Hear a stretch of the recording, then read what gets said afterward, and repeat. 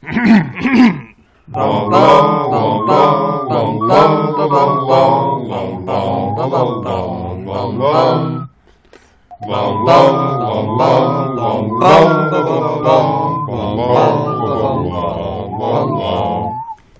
back to our podcast within a podcast, pottering around the Secure Center for Incurably Criminal Boys of Mangum Reads.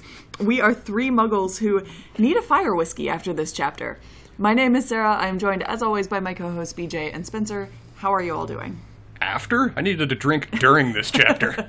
At what point in the chapter would you have started drinking? Or did you start drinking, Spencer? Pretty much the moment probably the winner of worst character in this entire series shows up, Aunt Marge. The moment she showed up on scene with, a fair amount of warning attached to her, alcohol just was necessary to continue. And you warned me. You did, and I credit you, Sarah, for warning me this would be a rough ride. But man, this was a tough chapter. I have got very strong feelings of, family holidays during this point where just copious amounts of wine needed to be consumed starting at about 10 o'clock in the morning. Oh. Yeah. Everything about this chapter was a chapter, and it was in the book, so I read it. And I think that's the best recommendation that I have. We can talk about why this chapter needed to happen later. But we do have some segments that we go through here. We have a rapid-fire recap. We have BJ's Wizard Wheezes, which I don't know. Yeah, it'll be a thing. It's Is it? No. Then we have Newbie's Notes from Spencer, and we award house points, and then there are questions. We have a plan. Yes. This seems like an odd chapter to guess what the length of a synopsis will be for it. So, do you have a thought of what it's gonna take? I think it's gonna be just under 2 minutes. Okay. Well, setting the goal at 1:58. Let's see if you can get some extra points for Ravenclaw this week. Okay. All right.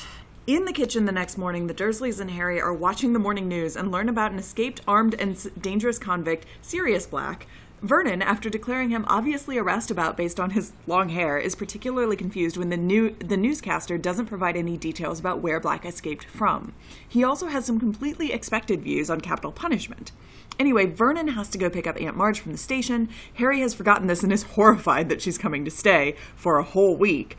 And Harry is told that he has to say that he attends the St. Brutus's Secure Center for Incurably Criminal Boys. Sensing an opportunity, Harry decides to ask Vernon about the Hogsmeade permission slip. A deal is struck. Harry just needs to last the week. So he goes to pack up all of his wizarding stuff and send Hedwig off with Errol to not arouse suspicion. And then Marge arrives, and I'm not sure anyone was quite prepared for just how awful she actually is. Dudley is handsomely paid for Marge liking him, while Harry is forced to deal with her unpleasantness. She not only doesn't treat him like family, but actively attacks his appearance, his family, his purported criminality, and his tone of voice. She is also particularly terrible about Harry's parents, especially his father, who she assumes was unemployed and essentially a lowlife. Harry decides to remember the Hogsmeade form and repeat as much from his new broom care handbook as possible. He makes it to the last night of Marge's visit with only accidentally shattering Marge's wine glass once. Luckily, she puts this down to a firm grip. And then, that last night, Marge has a little too much brandy and begins a very eugenics-based conversation about breeding and Harry's parents. Harry finally starts talking back, and this really gets her going, swelling with anger. Except she's actually swelling. Her whole body starts inflating and lifting from the ground as Vernon and Ripper try to grab hold of her. As she continues to swell, Harry takes off to grab his Hogwarts trunk and hauls it out to the street. He's gone into the night. With an extra 12 seconds for Ravenclaw. Whew. You got that one done quick. Well, I'd like to be done with this chapter, quite honestly. This is a very uncomfortable chapter. Probably the most uncomfortable, I think, in the entire series. Well, I feel like the frying pan-based attempted murder was not the best chapter last book. It wasn't quite so sustained, though. Yeah, that was an off-mention where we also still got to meet, house elves for the first time in that chapter. So, this one is just Marge. It's nothing but Marge, and that's a rough thing to focus on. Yeah, she is. Whew. BJ, what do you have for us? So I decided to look up St. Brutus because I figured it could be a thing. Okay. And it essentially isn't other than in the Harry Potter world, but you can get St. Brutus Secure Center for Incurably Criminal Boys t-shirts, and it does have a house or a school crest and everything. Ooh. I kind of do think that is probably the best thing to possibly come out of this chapter. I was thoroughly amused by the name of this thing. Mm-hmm. This was amusingly creative in my book. I have come to more and more despise like the words that the Dudleys seem to make up for their child and how they refer to them. It sort of reminds me of those pet owners that baby talk to their miniature Shih Tzus or whatever. And I don't know, it's getting old and less creative, I feel like. I also feel like what I didn't mention in my recap is that at the very beginning of this chapter, we learned that, like, Dudley just keeps eating. Oh, yeah. And is, I feel like 5 extra chins. Yeah. I feel like possibly part of the reason for him just continuing to eat is to try to get big enough to not be dealing with these names anymore. Yeah, he's just going to have to deal with others. I mean, it was kind of entertaining to me that they essentially got a TV for the kitchen so he would stop complaining about the long walk from the kitchen to the den so he could eat without actually having to walk those extra, 100 steps. I also feel like this is, clearly... We don't get many of these moments because Hogwarts obviously doesn't actually have technology in it. And we don't really spend that much time in the Muggle world, but this is clearly one of those moments where we are pre-streaming services. Yes, very much so. Because this problem is solved now. Yeah, I was going to say, I also kind of wonder, it was kind of a thing when my parents, at some point got a TV for, the kitchen area, and it became, a thing that they have sort of from, in general. Spencer, I imagine that, for the longest time, your parents, had one TV in the basement, and it was, only for special occasions. We had 2, none in the kitchen, though. We had a radio in the kitchen, which we would listen to radio or listen to music as we were in the kitchen growing up. Gotcha. We did have a TV in the kitchen, but we always had, not formal, but we had a living room and a family room. And there was never a TV allowed in the living room. Gotcha. Interesting. Well, you got anything else for us, BJ? No. Thank you for suffering with us, BJ. Your disappointment has been registered. I tried looking through for entertaining sentences and stuff like that, and there were a couple of things that were clauses upon clauses, but nothing really jumped out in this chapter for the most part. Well, I will tell you, I think you're going to have... Let me get my copy of the book. I think you're going to have a lot to talk... You're either going to love or hate... the coming chapters. You will have thoughts. All of the coming chapters. You are either going to love or hate, I think, particularly Chapter 4 of this book. I'm looking forward to it. I'm excited. But for now, we have a newbie that I hear has notes on... I'm curious to hear what. I have notes. I must say, BJ, in the many years I've known you, I have never seen you heard you sound more deflated than that little no you just said. It's like, BJ, anything more to add? No. You're done. But for me, one of the first things I did was something you guys just talked about, but is Dudley getting fatter with every book? I mean, they explicitly say he's up to 5 chins. That is a fat kid. There's a clear explanation for it now that he has no reason to ever leave the kitchen and just keep shoveling things into his, mouth hole. But at a certain point, there's going to be a Dudley heart disease chapter about 3 books from now, I think. I have a feeling that J.K. Rowling is not quite familiar with the term Flanderization, and thoroughly participates in that trope. She's either not familiar or is happily embracing it, because these characters have become characters of what were already caricatures. I will say that this steep upward trajectory does change at some point, but not for the better. Dudley goes to fat camp or something at some point in this? Just wait. Okay, we'll find out. In terms of other things I'm waiting to find out more about, I'm guessing this black person who is just described as black in this. I'm mocking something BJ said prior to the cast, because his name is just Black in here. But you said his full name is Sirius Black? Yes, and you are totally right. It's not in the chapter. I put that in my notes without even realizing it, but his name is Sirius Black. Okay.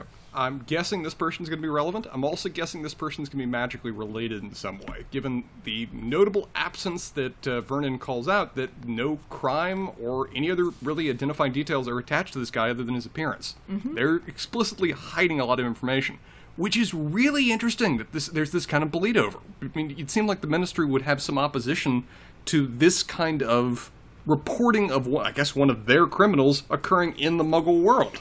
That is, I would have thought, really weird, and really what would be, I guess, an exception at best to the rules. So, Sarah, I'll grill you about that in a minute if you can tell me anything, but it seems really strange. I'm going to make the assumption from now on that it's really like Men in Black. Stuff happens all of the time, and it's just like a general thing. It's only when it becomes, like, actually problematic in certain instances is there, like, an intervention, but it happens all of the time. It's just, like, part of the, part and parcel to the UK system at this point.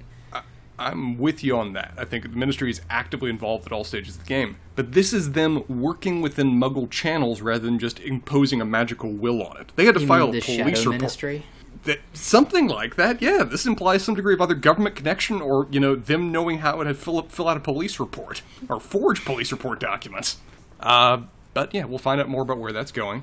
I'm not at all surprised that Vernon is in favor of hanging. Could have called that without even having any context. It's interesting, for all curiosity, I looked into it because I didn't assume that capital punishment was even legal in the UK anymore. And it isn't. In fact, the last person that was hanged was in 1964. He was hanged. By comparison, we've hanged 3 people in the United States since, and it is still legal to hang people in New Hampshire. As a secondary, I'd like to choose this as compared to the alternative method of execution, which did not know that. It also now seems like it's a bit of a Dursley trait that they all just have walking sticks that they have to thwack people with. Because I think this was even part of Dudley's uniform, like 2 books ago, was that, he would have his utterly ludicrous costume with a walking stick for the explicit purpose of smacking people around him. I think it was called a smelting stick or something. Of course it has a name. Marge, of course, has one upon her entrance. I'm glad you looked up, BJ, whether the St. Brutus's Secure Center for Incurably Criminal Boys is a thing, because it's ludicrous, but I could totally picture Britain naming a school after that, just as a matter of course. It is, again, horrible that they've just been telling people that's where Harry goes, but I guess on point for the Dursleys. But in terms of just concentrated Dursley, I don't think I could have imagined Aunt Marge. She is just everything that is appalling about those people rounded into one person.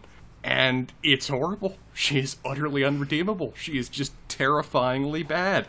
She is, I think, reasonably, the worst person we have yet seen in these books. I mean, she does give Percy a run for his money. Percy is the worst. But Percy, as far as we know, is not engaged in just wanton wholesale animal cruelty other than, like twirling gnomes and throwing them over stone walls. And what's been prescribed as homework. What was homework? Turning animals into objects. Yes, the snuff boxes, yes. The mice love it. This is literally her talking casually about drowning dogs in a tub. This is her discussing constantly over the chapter how more physical violence is needed to children. This is just a really bad person in a way that's not even really comic. She's uncomfortably bad. Mm-hmm. And I don't really have much more to say about her. I hope we don't spend any more time with her at all, because it's not caricature funny. I can laugh at the Dursleys. I can't laugh at Marge. She's just a really bad person. One person I was really impressed with, though, was Harry. Harry actually thought up like a Hermione kind of plot in terms of how he was going to get this form signed. He set terms, he lobbied for them, he added a degree of emphasis and, threat attached to it, and worked it out. Now, he shot himself in the foot immediately before this chapter was done, in very much Harry Potter always ready to explode with anger style, but at least credit where it's due that he thought up the plan in the first place. Like you guys, I'd be very happy if we don't get any more deadly nicknames ever, because Dudders and my Neffy Poo, I think, are both new, and I don't want them. You said, physical abuse, animal abuse, and these stories, they're way too common. I will say I'm not one who normally endorses violence or losing your temper, particularly in Harry's situation of where it could screw him over in all kinds of unique ways, but things that Marge says are just reasonable provocation.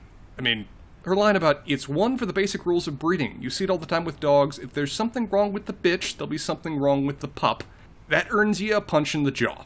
There's no other way around that. That is a horrendous thing to say about a person that's standing right there in front of you.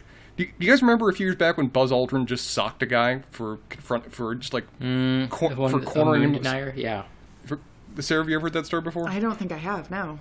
Oh, you should watch the video. There is a video. Amazing. Some dude basically comes up to Buzz Aldrin, goes off about the moon landing being fake or whatever. He tricked him into an interview, where he brought him to an interview under false pretenses. And then when we see it afterwards, Buzz Aldrin tried to politely walk out, and the guy just kept hounding him down the street. Until finally, Buzz Aldrin, American hero, is cornered, trying, increasingly forcefully but politely say, would you please just stay away from me? Has the guy get right in his face, start to grab him and say, you're a liar, a coward, and a thief. In which case, Buzz Aldrin, who's 80-something at the time, just socks him right in the jaw. Instantly. And the dude goes down. It's the best thing ever. Yeah, it's this guy's camera crew that's filming him go down. And the guy brought Buzz Aldrin up on battery charges. And the judge dismissed it, saying that Buzz Aldrin's actions were perfectly reasonable under the circumstances. Well, I have it pulled up. I'm going to watch the video as soon as we get done with our recording.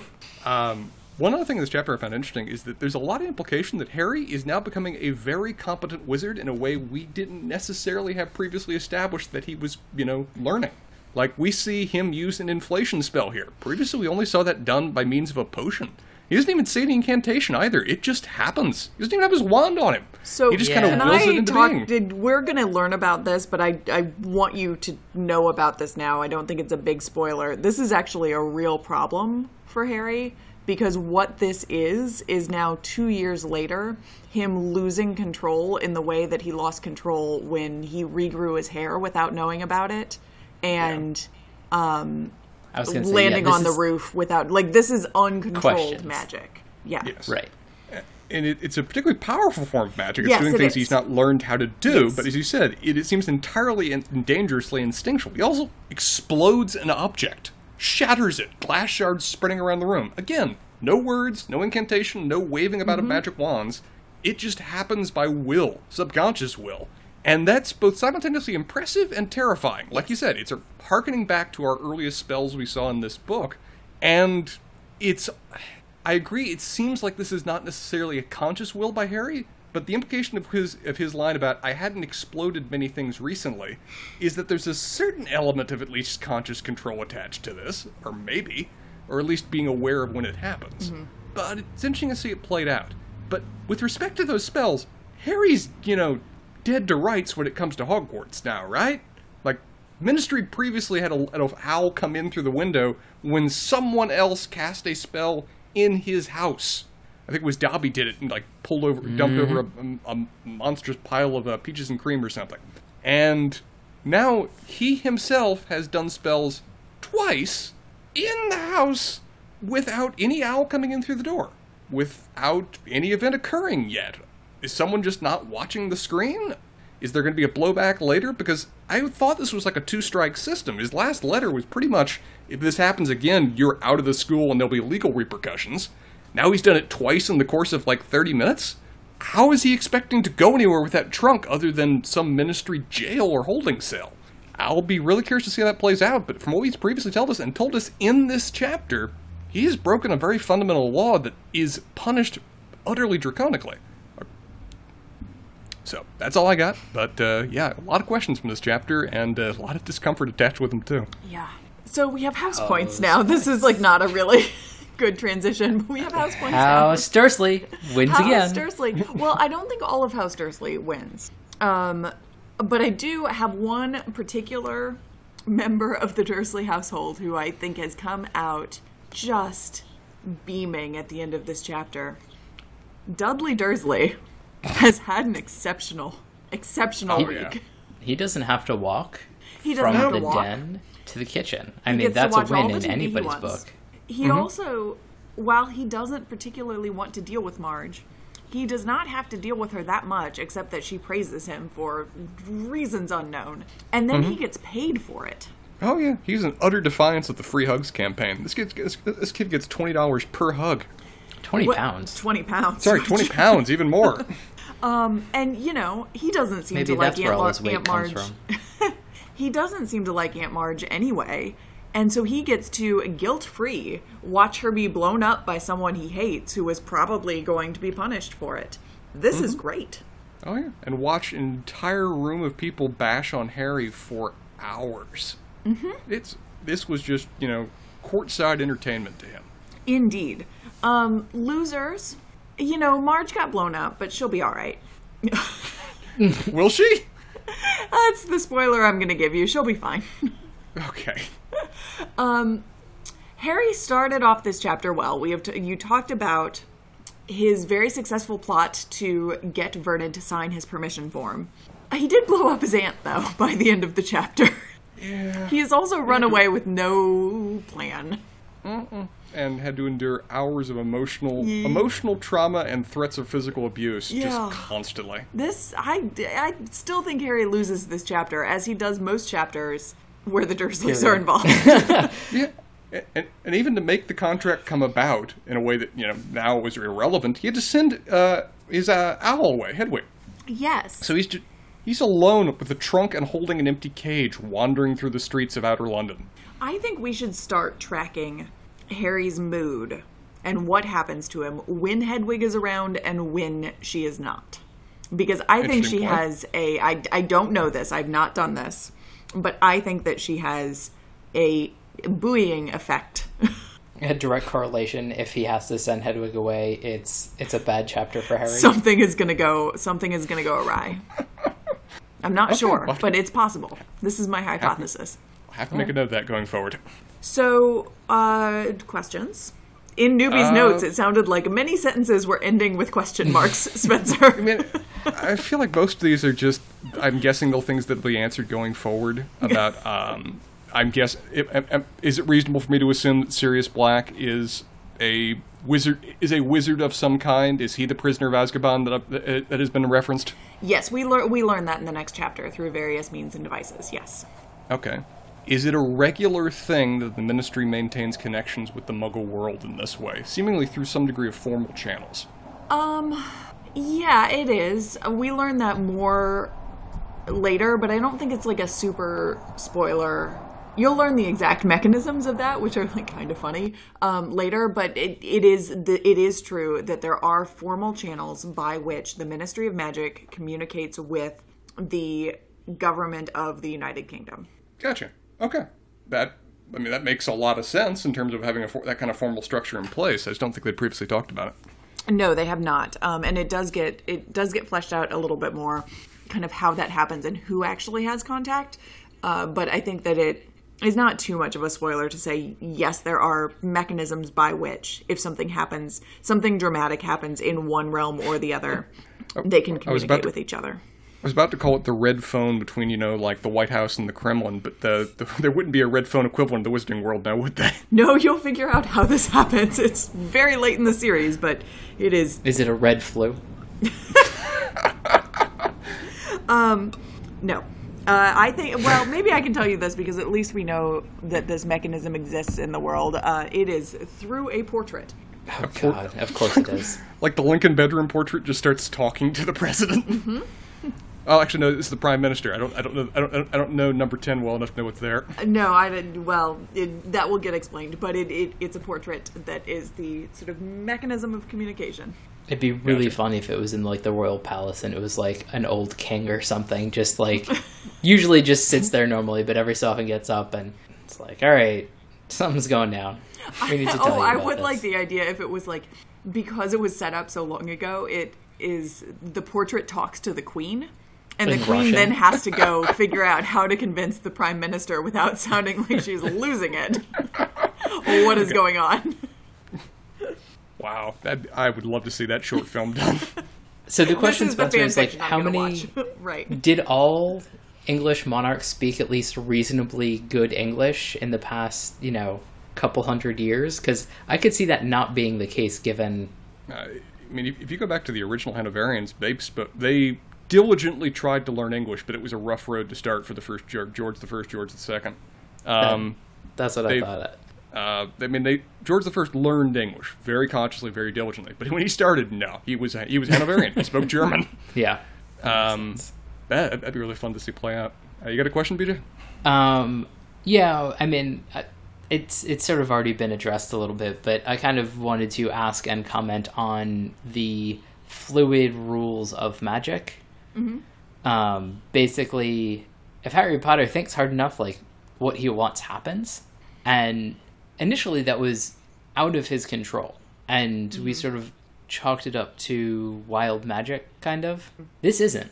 I mean, this might be like a leak of something that he intends, but like there's clear intent rather than like extra magic just sort of happening around him. And I guess that's sort of like is that like another school of magic that just isn't in Hogwarts anymore? Because this seems like something that would be incredibly useful if you didn't have to waggle your wand a bit and say words in the exact right way, but get the result that you need. Yeah, so this is actually, I think the answer to this is we actually get to the Venn diagram between kind of what you were saying, Spencer, about this being advanced magic and powerful magic, and the kind of idea that wizards are more or less found out because they start doing magic that they can't, pretty low level magic, but they start doing magic that they can't control.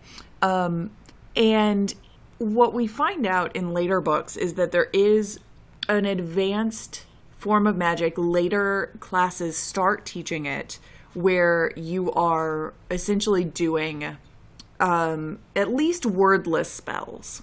I think if I'm remembering correctly, you are still using your wand. I'm not sure if I think you have to, I still think you have to use your wand in that case. So the overlap isn't exactly precise here, but you start doing wordless spells, and this is particularly useful in a class like Defense Against the Dark Arts, where you don't necessarily want whoever or whatever you're facing to know what you're doing, right? And screaming out whatever spell you're casting at least gives them some sort of clue as to what's coming, right?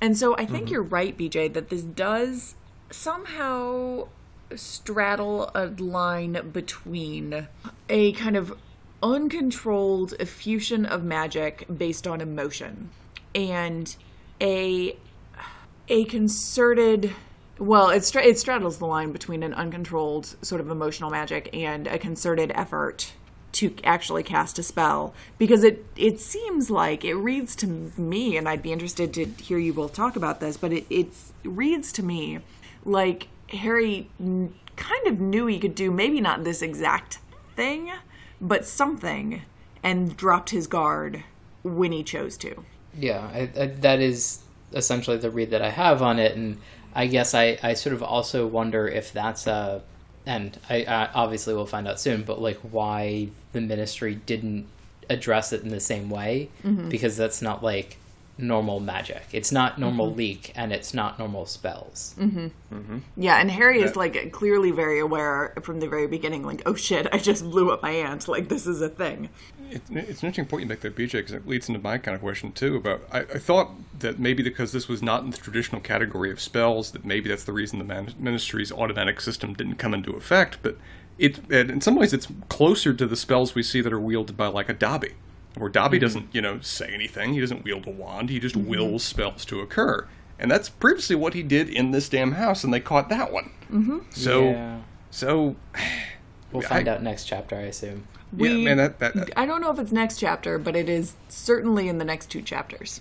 So the reason that Harry has not already received his your expelled notice is going to be explained going forward, because, okay, then I won't ask more about it. Dumbledore weaves his Dumbledore wills. Well, that is an explanation, if that is what it comes to. But no, this is not. I think the real crux of the question, and you're too nice to ask it this way, Spencer, but it did J.K. Rowling forget that this is what is supposed to happen? Yes, that was the question I wanted to ask. And the answer is no, she did not forget that this is what is supposed to happen. Because, I didn't think that she did, because she straight up references it 2 pages earlier, of where she talks about, him getting the letter. He thinks in his own head, I gotta be careful with this, because that's what happened last time I did this.